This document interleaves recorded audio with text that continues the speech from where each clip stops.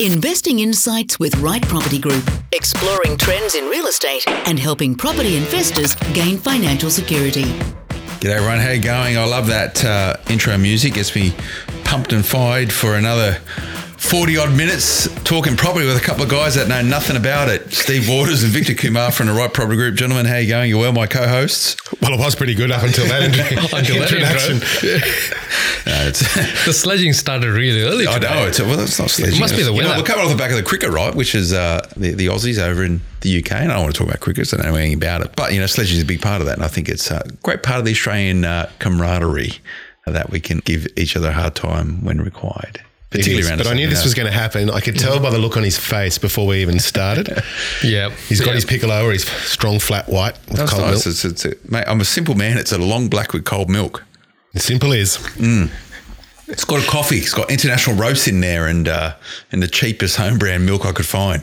That's the illusion you love to give off, but that's actually not quite the truth. But that's what keeps me a great property investor. I watch every dollar and cent so I can make sure I'll invest all in wealth creation for the future.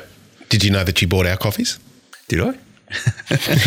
You're not watching closely enough. That's all right. But anyway, it's not about coffee, even though there is a diversity of different beans that make a different coffee, much like a investment property. Diversification, mix it up, make sure you can have different flavours of different coffee at different times, just like a good property portfolio, Stephen.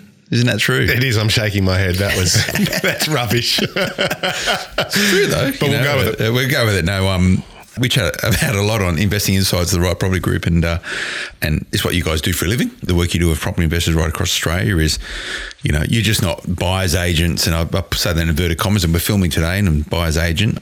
It's about property strategy, right? You guys are property strategists, so working out why people are investing in property, how they need to do it based on their circumstances, and every single person you speak to that invests in property is different, right?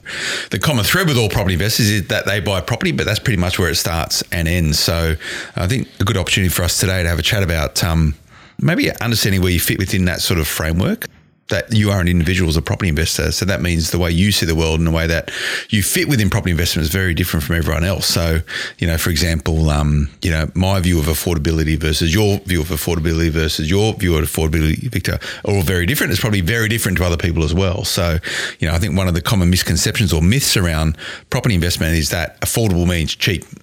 It's the number one misconception, 100%. And that's not what it is. So I want to break that down today and get your insight into that. And more so not from hey, here's some facts. Aren't we bright and clever people? This is about understanding or filtering your own relationship with property and your view on property and your strategy in property with that view in mind. I think if you can take that away from today, that'll be really good. So Victor, I know affordable, and we'll go back to the point, affordable means it's cheap property and therefore deemed to be sometimes not very good property versus blue chip property, and blue chip property is deemed to be expensive property. Mm-hmm. But every single capital city is different. So affordable in one capital city, i.e. Sydney, where the median price now for property is just south of $1 million versus Adelaide where, I'm going to pluck this number out of the air, it's got to be what, 550? How do they go with that? Pretty good? Pretty good. Yep. So two different sorts of affordability, twice the price. It's going to change the way you invest. Look, absolutely. I think one of the key things that people get wrong is as soon as they hear the word affordable, they equate it to cheap, right? And then equating cheap to cheap and nasty, as in the lowest price possible, has got a little bit of an element of truth to it, but you need to, first of all, take a step back and say, okay, it needs to be affordable to the investor, in the sense that it needs to tie back into their financials. How much capital have they got? How much cash flow they've got? Their circumstances. So as an example, Steve, one of the key things, first things we ask is there any life changes about to happen? So if they can afford a, say, $1 million home today, but they're going to lose their job tomorrow and it is already flagged and they're planning to start, say, a small business, might not be an affordable property for them. 100%. Or if even look at it from a different perspective. Hey, sorry, I don't want to stop you, Steve, but is that a computer with information on it? Have you got some numbers there? No, I don't. He's actually watching Netflix while you're talking. Right? You're throwing me because, I've never seen it before. Yeah. Right? Just for the listener, what was supposed to happen was after this, Phil and I were going to do a review on his portfolio. Okay. And as a result of that, I brought in all his numbers and everything like that because that's what we do. And Phil forgot to confirm. Okay. And so I have a computer here full of Nothing. fun facts. Yeah, it just looks cool. Okay. Yep. All right. No, sorry about that. Is that right? No. You know, no, Do you like absolutely. is it throwing your mojo? No, how's my affordability situation at the moment? Is it okay? Well, when you get your loans through, and we'll talk about that then. Yeah. But I think, look, the other thing is that there's a lot of rhetoric within the media and commentary about what areas actually grow better. And there's some commentary around, well, it's got to be the inner ring or the middle ring or whatever it may be. And let's just pick a price point of, I don't know, $750,000, $800,000, whatever it may be, to make a good investment. And that's simply not true. But let's imagine if it was just for 1 second. If you can't afford to get into that market whatsoever, do you just sit back and wait long enough for you to create or save a deposit before you actually get into that market? And potentially never get into it. Or potentially never get into it. And it might be 3, 4, 5 years down the track. And as a result of that, the market's moved. So you're always chasing, because you're not going to be able to save enough to get into every market. So I think finding the markets that are affordable to your scenario is absolutely key. And that's never static, right? It's not like your affordability today is what your affordability is going to be in 2 years, 5 years, 10 years time, because 100%. As your relationship with property grows, you become more experienced, your appetite to risk. This metric of affordability is a moving scale up or down. To Victor's point, if you're going to have life changes and you might go from 2 incomes to 1 income or something else is happening, like it never stays the same. No, and it also ties in not just from a capital point of view, but it also ties in from a cash flow point of view, because typically the more the expensive the property, the lower the yield, the more out of your household budget or your disposable income. But I think it's also very important to understand that you may start off in the affordable corridors of what's affordable to you, but that's as a base. And if that's all you ever do, that's awesome. But it can be a base to springboard you into the next tier and so on, so that eventually you actually become and leverage yourself via capital and growth into perhaps those inner city areas or whatever. So it's a hypothetical for you, just on that point, Stephen, I'm happy you brought it up, is your goal as a property investor to move up the affordability, in inverted commas again, ranks, as in, as you invest more in property, you should be trying to skewer more expensive properties because of the wealth creation effect of investing in property well? No, not necessarily. What it does is it exposes you to more opportunities and different types of opportunities. And some of those opportunities to create that balanced portfolio might be around initially growth and cash flow. But as you become a little bit more sophisticated, so perhaps you could do smaller developments, you could invest in commercial, whatever that looks like to you at that point of time. But I just don't believe you should be all in on something that is potentially going to grow, but also potentially take a lot of money out of your hip pocket. I think we need to put it in perspective, and let's take a step back and say, okay, what does an investment property really entail, right? The very first thing, obviously, is the ability to hold on to it in a high interest rate climate. So right now we are the cheapest interest rates ever in Australia.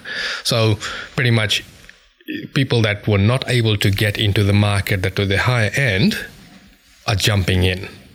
And they're not taking into account that interest rates will actually go up. So when they do, can they still afford to hold on? Right? That's a good point. Yeah. That's the very first thing we need to look at. The next thing we need to look at in terms of a property is what I keep talking about in every single podcast is the liquidity factor.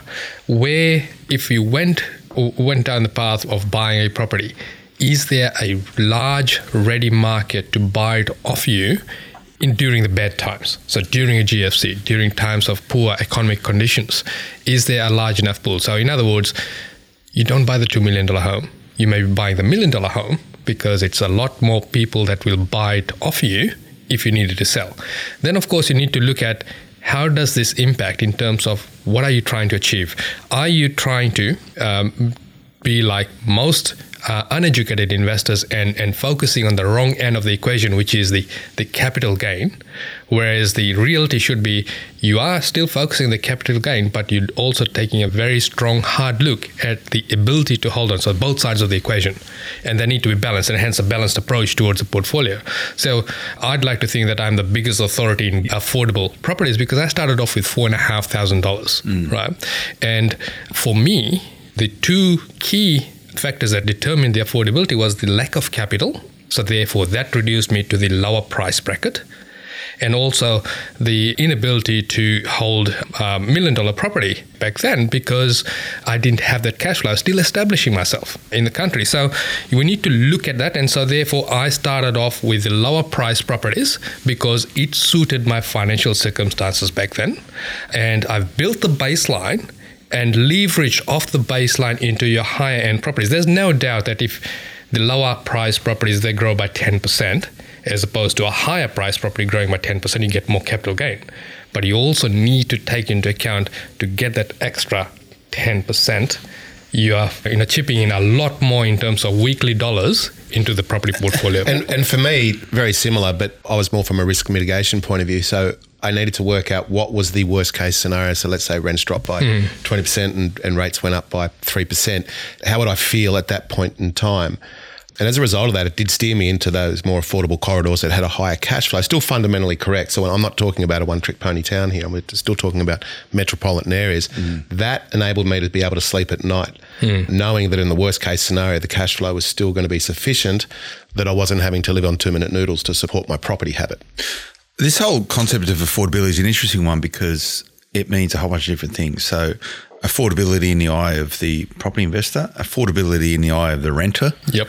Affordability in the eye of the secondary market for that. So who should buy this property at a point in time? Now, affordable properties, it's got a bit of a negative stigma around it. And I think Australia's relationship with affordable properties is still in a process of development. Cheap. Right. They're thinking cheap. And it's not what it is. And, the point I tried to make earlier was that, and you your story there, Victor, sort of alluded to it, is that you started off investing in properties at the lower end of the price spectrum because at that point in time, that's what you could afford with you to build out a portfolio and create wealth over time. But you still invest in those same properties today. It's not like you've gone, oh, look at me, I've made my bucks and now I'm going to be buying blue chip properties. Yeah. You're still you're still hunting those same assets in those same areas because the basic premise of why you're investing then and why you're investing there today is consistent, on paper and in practice.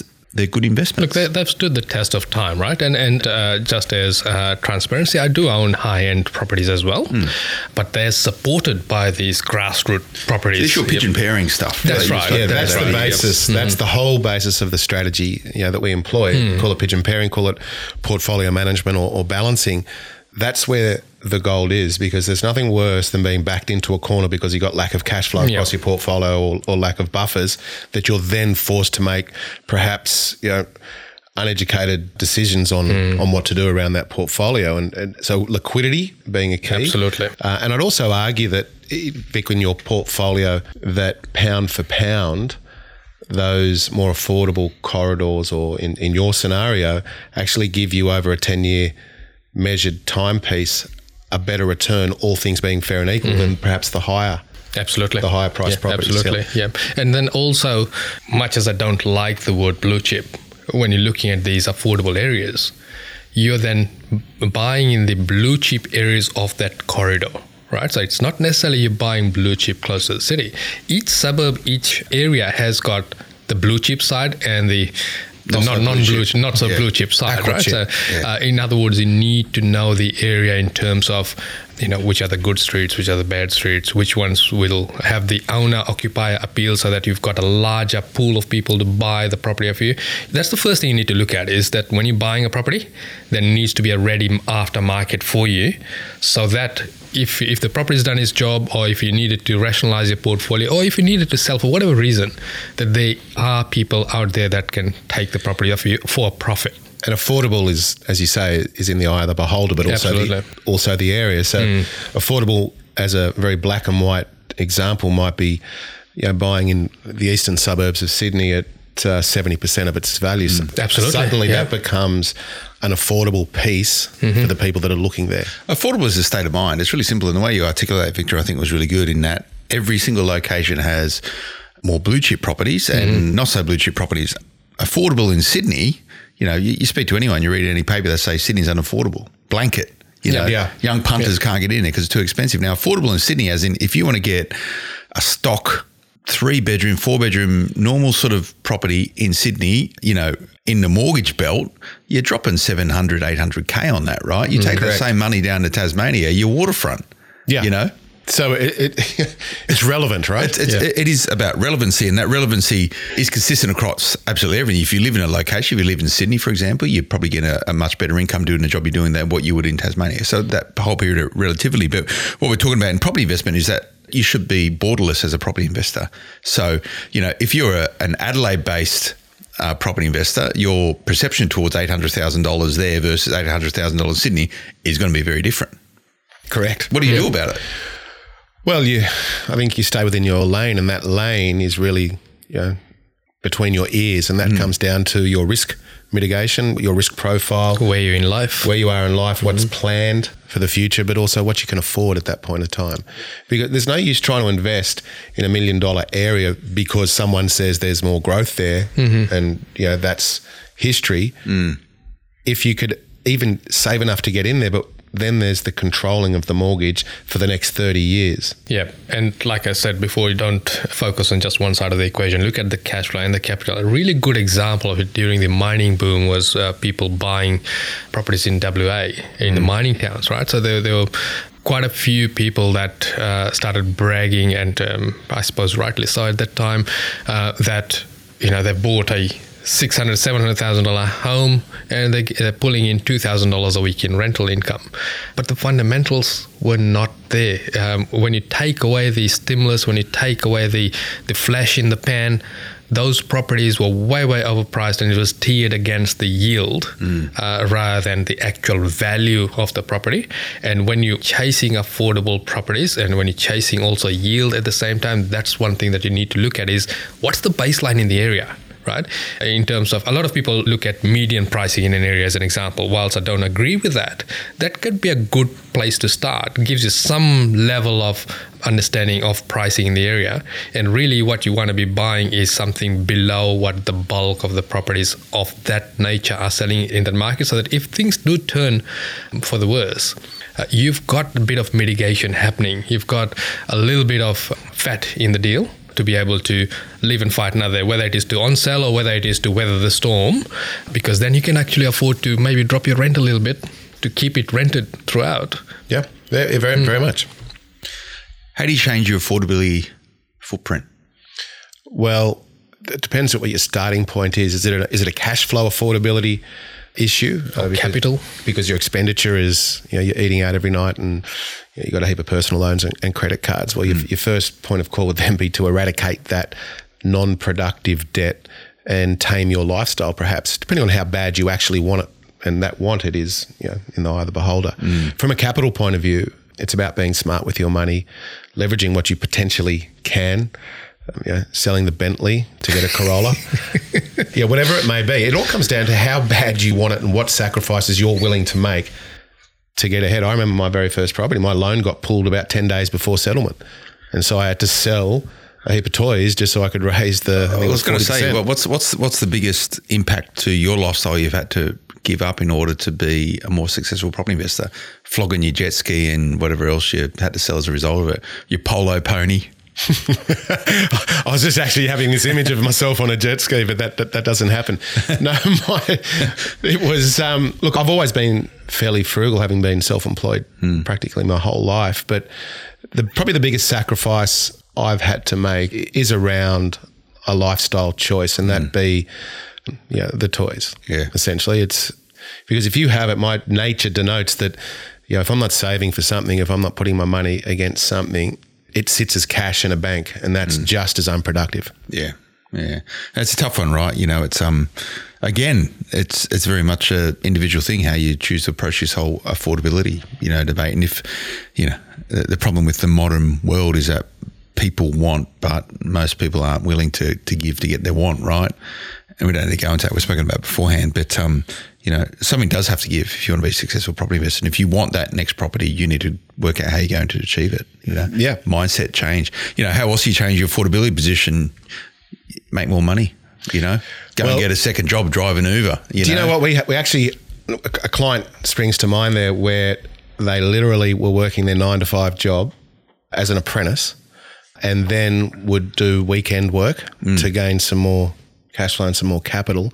And then when he could get a night shift as security, he'd throw that in as well because he wanted to do whatever it took. Yeah. So it's easy. It's running your own personal balance sheet, right? Your own profit and loss even. The more money you make, you're less to spend, means you've got excess that you can use to do other stuff with. That can be a trip to Europe, or it can be more money into a property investment portfolio. It's all about money management. But I think, whilst whilst the capital is one side of it in terms of this whole affordability debate, I think the cash flow management is probably even more so crucial. Bigger part of it. Yeah, and hence the whole balancing of a portfolio or whatever that may look like, because there are so many people that we've seen and purchased properties from during dire times that perhaps went to the more the more expensive properties with a lesser cash flow that found themselves in all sorts of in trouble. And we actually even see that today, even whilst the rate or the cost of money is terribly low considering or comparing it to yesteryear.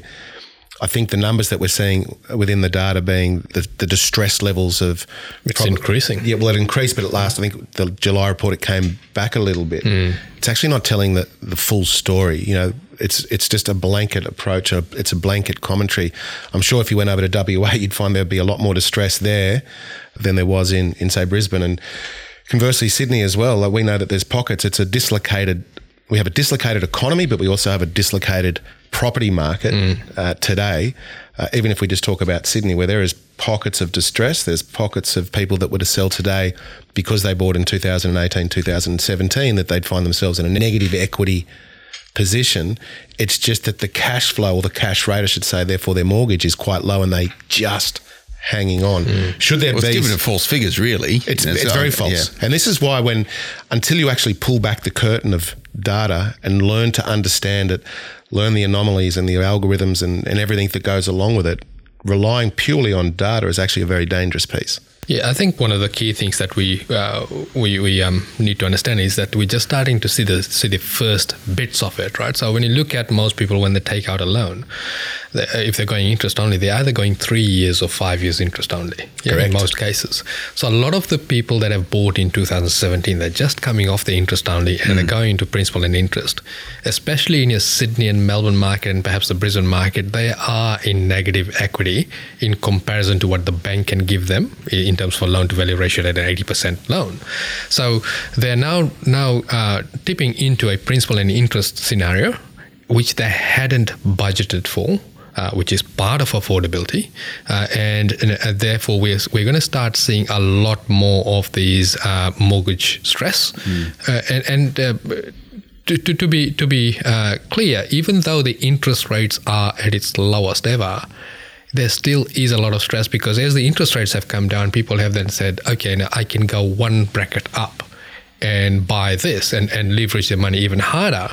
And therefore, when it comes to principal and interest, there's a lot more cash flow outlay, which then makes it really unaffordable for them. So if you're talking about getting into the affordable properties as such, Steve, we've talked several times about designing your decade, and perhaps in the next podcast or so we may actually fully flesh it out. But really what we need to do is sit down, map out 10 years, your next 10 years, given today's climate, given today's financials that you have, given today's portfolio that you have. How does it look in 10 years? Where is it taking you? Do you want that barbecue brag right to say, I own a property in Point Piper? Or do you want the barbecue brag right to say that I don't really have to work because I've got properties that pay me? That's the choice that you need to... Barbecue brag rights. I actually like that. I see there was a report... It's the name for his new book, I think. I see there was a report by CoreLogic the other day about... Well, not CoreLogic. That was a different report about the measure of wealth now is becoming quickly how many properties that you own. Which is wrong. Which is very, very wrong, because already we're starting to see the illusions of property and investing, and just because you own 100 front doors suddenly makes you a very wealthy person. The question I was going to say, and I pose to you, Victor, is this whole concept of mortgage stress is more of an owner-occupier situation than an investor thing. More so the investor thing, because with the owner-occupier, your rates, if you look at your interest rates, they're a lot lower than your investment rates at the moment. So historically in Australia, when you look at the 1990s, the investment rates were higher than your owner-occupied rates. Then things changed and it actually became on par. So whether it was an investment loan or whether it was an owner-occupied loan, you got the same rate, right? Yeah. But now we've done the 180 again, where if it's an investment loan, it is a few basis points to one full basis point higher than your own occupied. So as an example, give you a tangible example. anyone that's going to buy a property that's owner-occupied, you'd get loans at 2.99, 2.5 fixed. That's crazy. Yeah. Principal and interest, obviously. But if you wanted a same property as an investment, it starts with a high 3. So there's almost a 1% difference. If you can get it. Yeah, if you can get it as well. So that's what we need to keep in mind in terms of how the money is flowing in the investment arena at the moment, and make sure you do your sums accordingly. Yeah, and I think furthermore from that, and tying that into the whole designer decade, but also with the whole, what's deemed as affordable, not just in terms of price, but in terms of your own unique circumstance. When you look at this next 2 to 3 years scenario, I think that's when the rubber's going to hit the road, because Absolutely. there are so many people that, as you say, will be coming into a principal and interest scenario. And even whilst they may give themselves some comfort saying, well, we're in for a long environment of low interest rates, I don't think anybody can hang their hat on that, because we've seen so many times that people will flip their commentary quite quickly. It wasn't too long ago, and I'm one of them, that I was fixing some of my rates at 4.79 for 5 years because we'd never seen that. And we'd just come off a 6.5. Correct. Right? And there was every indication that rates were going to continue to climb. The worm had turned, so to speak. And it was literally 12 months later that, because of the dislocated economy, that rates were dropping quite quickly. So conversely, though, people thinking that we're going to be in a long cycle of low interest rates, I don't think any economist, any banker, nor the RBA for that matter, can really predict what's going to happen in 12 months' time, let alone 2 years, 30 years, or whatever it may be. And this will change your affordability position. That's right? my point. Yep. Absolutely connects back in with it. And you said, Victor, I want to pick up on is, this need for balancing properties, and that balance might be, a more affordable property, which might be yielding better, versus a more blue chip property, which doesn't yield as good, but the capital growth percent. So it's sort of pigeon pairing, right? That's true. Allows you balancing out. The question is, when do you need to start balancing your portfolio? Do you got to balance it from the first property that you buy? Day one. So I think that's an important point, because what happens is that a lot of investors' first property is the only property they ever get, and there's only a handful of people who get to 2 properties, and then you're talking very, very small percentage points of people that get beyond that. When you start talking about people with 6 or 7 properties, about that being a measure of wealth today, it is a decimal point. I think there's only 20,000 23,000 Australians own more than 6. That's right. 23,000. It's that's less than people that would go to a Parramatta football game, right? But you think about it, right? I went out to the Bankwest Stadium at Parra. I don't know, probably a month or so ago, and I sat there. I think it holds maybe 30,000, and I went, this thing had about 25,000 people, and I said, this is how many people in Australia of 25 million own more than 6. And they're all Parramatta supporters? And they're all Parramatta supporters. Easy. So it's a very, very small amount. So Absolutely. So I'd like to think that those people with 6 or more they're doing something different. Portfolios. They're doing something different. Yeah. So you're saying you've got to balance your portfolio from the first property. So just to put it really in perspective, right? So a number of investors that own one property only is around circa 1.8 million. So that's not a whole lot when you compare it to 23,000 only own 6 plus. Obviously, they're doing something different. So to start off, obviously, we need to start off with a plan. And the plan, as I alluded, it needs to be a 10-year plan, and then you reverse engineer. Design your decade. Yeah, design a decade, and you reverse engineer to your first 90 days. What's the first 90 day look like, and what does the next 90 day look like? So you're looking at it from a quarterly point of view as well. Whether it is not to buy this quarter or this whole year, it needs to be mapped out, because you are then really looking at it from what's happening in your life, what's happening in that immediate economy, and with the properties that you've already bought, whether you are able to do something with it. So holding it in silos. So in other words, have a nest of properties where they self-support each other, along with some money being chipped in from you. It doesn't happen from day dot. You do need to build up towards it, right? So that's where the planning comes in. Which is why that whole strategy, if you will, beforehand pays dividends. And it's not just a strategy around the property, it's a strategy around your budget. That's right. How much can you afford? One of the main questions we ask is, what is the shortfall you can afford? Yeah. And the shortfall, for those who perhaps haven't listened to us before, is literally the difference between all income and expenditure pre-tax dollars. And we classify that into a per property, but also into a portfolio base. Because there's no use saying, well, I can only afford out of my household budget $100 a week pre-tax cash flow. Yet you want to buy $1 million home with a $300 negative cash flow. Correct. Yeah. So this would, at the very best, so this ties back in to the whole affordability piece. It's affordability not necessarily based on the property type, but on your own unique circumstance, not just now, but what it looks like next year and in 5 years' time.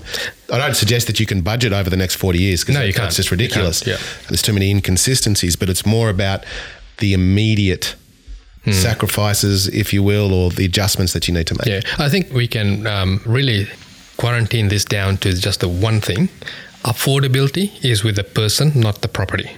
100%. And for me, it's more around, I know the growth will come in the fundamentally correct areas, so it's more about the cash flow management for me, as opposed to, well, I'll just have the one property in Wolseley Road, Point Piper that will make me $1 million over the next 5 years. The stress between my ears, if I was a first-time investor trying to control that property and its mortgage with too many what-ifs around, the biggest expenses being the mortgage, just would not pair well with my personality type. Well, if you look at, and this is something that's happening in real life right now, and I'm seeing that with a lot of people I talk to, a lot of investors I talk to, because they don't have the greater vision, the larger vision, the end vision. So a lot of people have bought properties in Brisbane, as an example.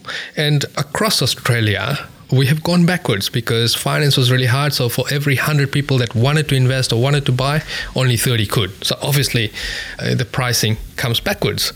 There's no pressure there. Yeah, that's right. Yeah. So a lot of people that have bought in Brisbane, seeing no growth in inverted commas, have decided to offload their property, because they're only looking at one side of the equation to begin with, and they're being impatient, and they don't have a cleaner vision to say that, okay, this is what this particular property is going to do in my portfolio. And they're selling at the worst time possible, because we're pretty much almost ready for a bounce back up, assuming that several factors play in. And therefore, they've done all the heavy lifting, and they're offloading the property, and they're actually making a small loss when they're offloading. So the idea is that you need to be patient, and perhaps that property then, and usually Brisbane properties are your cash flow properties because they give you your higher yields in most cases.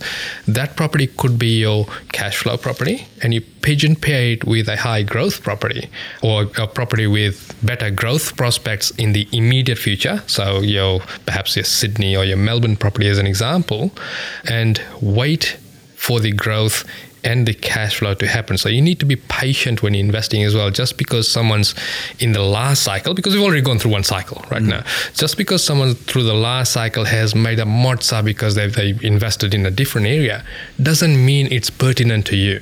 You need to bring it back to your own person. And that's my fear. You just mentioned something that really sort of resonates with me around cycles and how many that you've been through. And I think there's a big difference between opinion and advice. And what I actually mean by that is it's very, and this probably maybe ties in with being on the board of PIPA and regulation and what have you.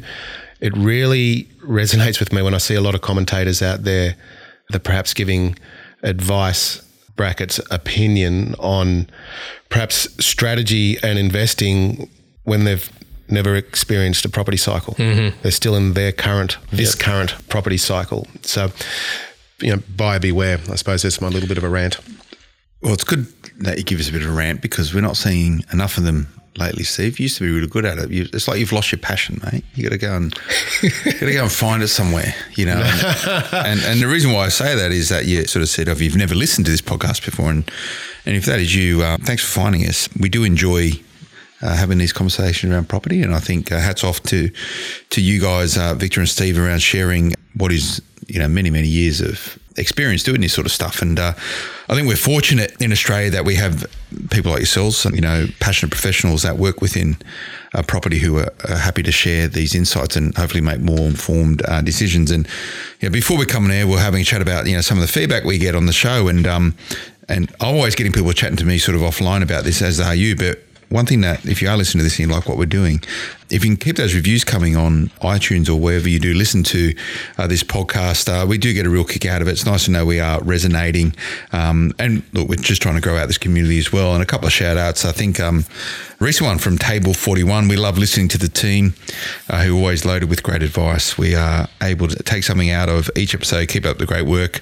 So thanks for those reviews. And there's a whole bunch of other ones sitting there. So we do read them. We do get a real kick out of them. And if you do keep them coming, that'll be really handy. Now, Victor, I want to move to our question of the month, and if we haven't got to your question yet, I do apologise, and I know we've said that we will do some more Q&A episodes, and I think it's time to actually probably do that, Victor, but I've pulled one out from the whole list that we've got, which I thought is sort of connected with today's conversation around affordability, because, you know, to your point, Steve, there is a mechanism of how your affordability will change over time. You can either make more money or you can reduce your cost, right? And this is just works with everything. So this is from Judy M. And Judy M saying, I'm coming off variable rates for 2 of my mortgages over the next 6 months. Should I go through the process of putting a whole new finance application in, or should I just switch to a principal and interest and make my life easy? What do you reckon? Because, you know, if you want to go back to what do you call it? I've lost the word.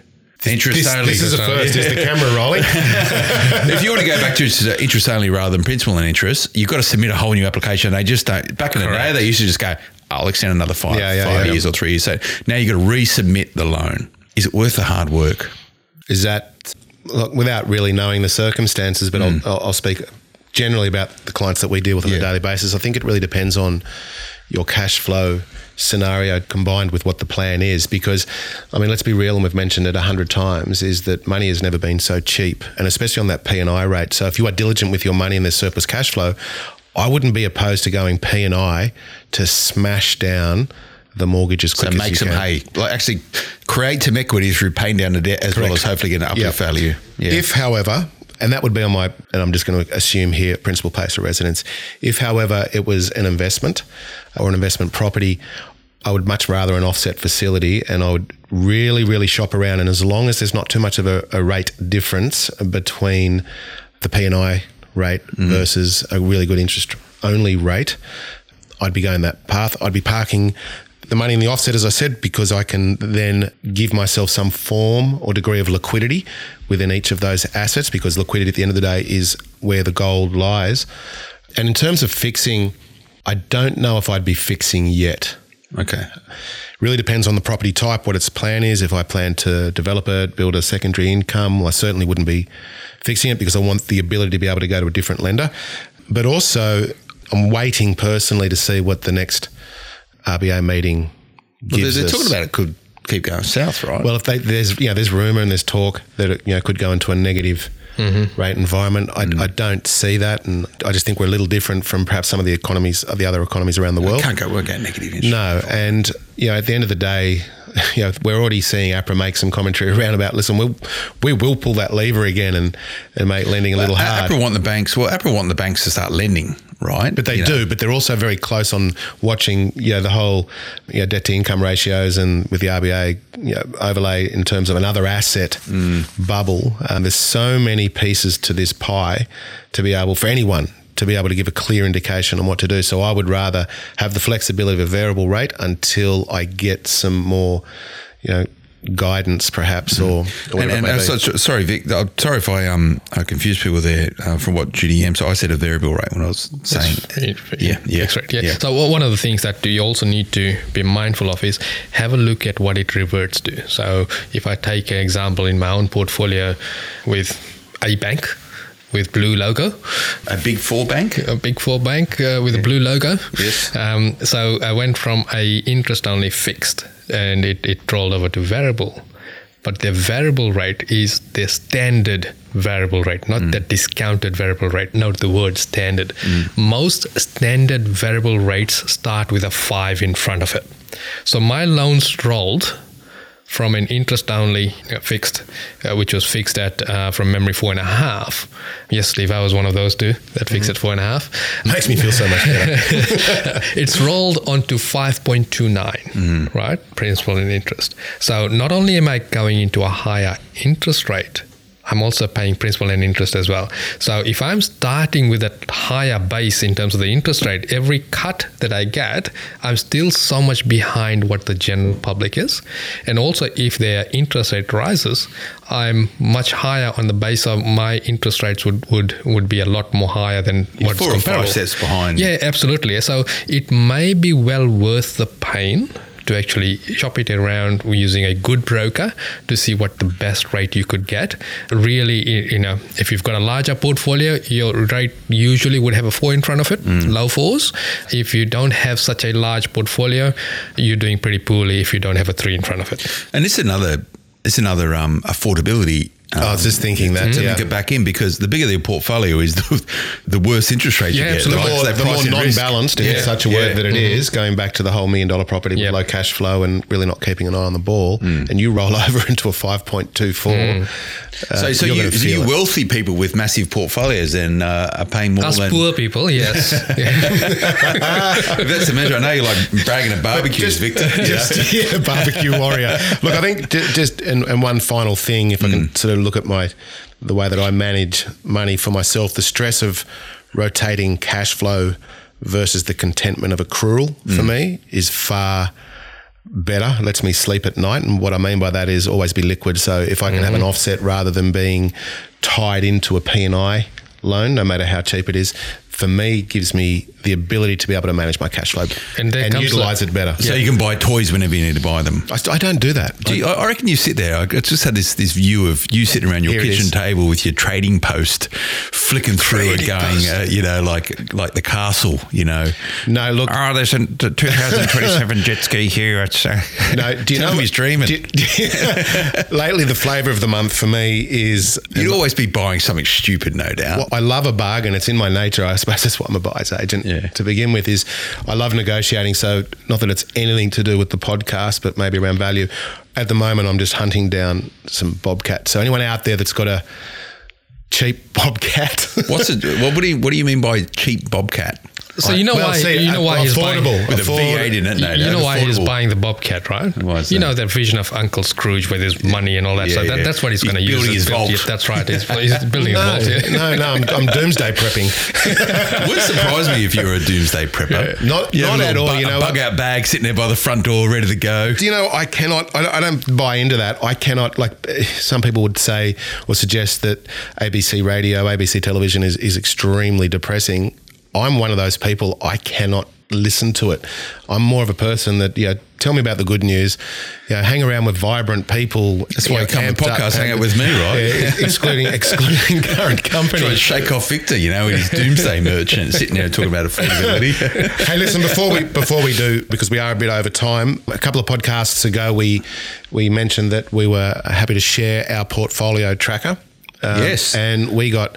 You got smashed. But just a quick shout out to say thank you for all those that did download it. But also, if for some reason you didn't get it, because there were like hundreds upon hundreds of requests, and you didn't get it, just email that same email address. I think it was questions at Right Property Group, and I think it's Kate is handling that. She'll get onto it, and we do apologise. The other thing is on Wednesday, the 16th of October at 7:30 p.m, we'll be holding a webinar. So you'll start to see some information on that. Maybe go to our website and pre-register because we do have limited times. And what's your webinar about? It's actually around about strategy, coincidentally a little bit around this topic as well, around the strategies that we have found to work in any market, and also what we believe to be the most dangerous strategy. I've seen you guys speak and how you do that, so I'd recommend that you get along to that. Thank you. It sounds and speaking of that, the events that you've come and listen to. For those that are down on Melbourne or in Melbourne, we're having what we call one of our Right on Track or open forum meetings. On Track, RIGHT on Track. No, who thought of that? ROT.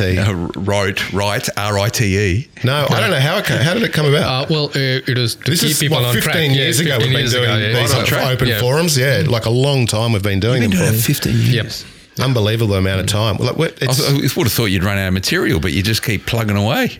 No, because it's an open. We managed to do it on the podcast. Same stuff every day. No, but it's more of an open forum because we encourage people to come along, ask the questions, and that's a good point, Steve. So when you're writing into questions@rightpropertygroup.com.au, send us a question. Absolutely, absolutely. It's an open forum. It shouldn't be one way conversation with us just talking. No, 100%. So that's on Thursday, the 10th of October, down in Melbourne. Come to the website and you'll see where. What's the website, Vic? There's a lot of information there. People got to remember. So rightpropertygroup.com.au, or just reach out to us on our socials. All right, cool. All right, I think we've done pretty well around affordability. I think we have. Save your money. Stop spending so much. Myth busted. Well, what is affordability? That's why it was always going to be busted, right? Well, there is affordability. It's just what's right for you. But thanks for coming on, gents. I do enjoy the conversation and the discussion. It's always a highlight to get together and have these chats. And as I mentioned before, and if you've just found us, go and check it out, whether you want to look at on rightpropertygroup.com.au, or if you're in iTunes and that's how you get all your info, just put into the search field Investing Insights with the Right Property Group. And there is, I don't know, we're probably 3 seasons worth. 3 seasons worth. So we must be, what do we do for our 50th episode? I want something fancy for that. Have we already cracked 50th? it? We've already gone past it. No, we couldn't have 3 episodes times 12. I reckon you throw a party. Okay. Can you see him backtracking straight away? Yeah, you pay for it all. Yeah. Victor will bring the carver. Have you had that? Carver's more expensive than the alcohol. Is it really? Yeah, it is really. Isn't it illegal? No, it's not. No? No. Should it be? Absolutely not. Carver shouldn't be illegal. Anyway, thanks guys. I enjoyed the chat. You get on the carver. I don't know why. Remember those couple of things, all that stuff that Steve said. Go and check it out. Rightpropertygroup.com.au is the best place to find that. So we're talking Sydney and Melbourne, 2 different dates. We're talking about the webinar, which is the 16th of October at 7:30 p.m. and Melbourne Open Forum. So it's a live scenario on the 10th of October. All right, cool. Go and do that. We'll be back again next month. Until then, bye-bye. The information featured in this podcast is general in nature, does not take into consideration your financial situation or individual needs, and should not be relied upon. Before making any investment, insurance, tax, property, or financial planning decision, you should consult a licensed professional who can advise whether your decision is appropriate for you.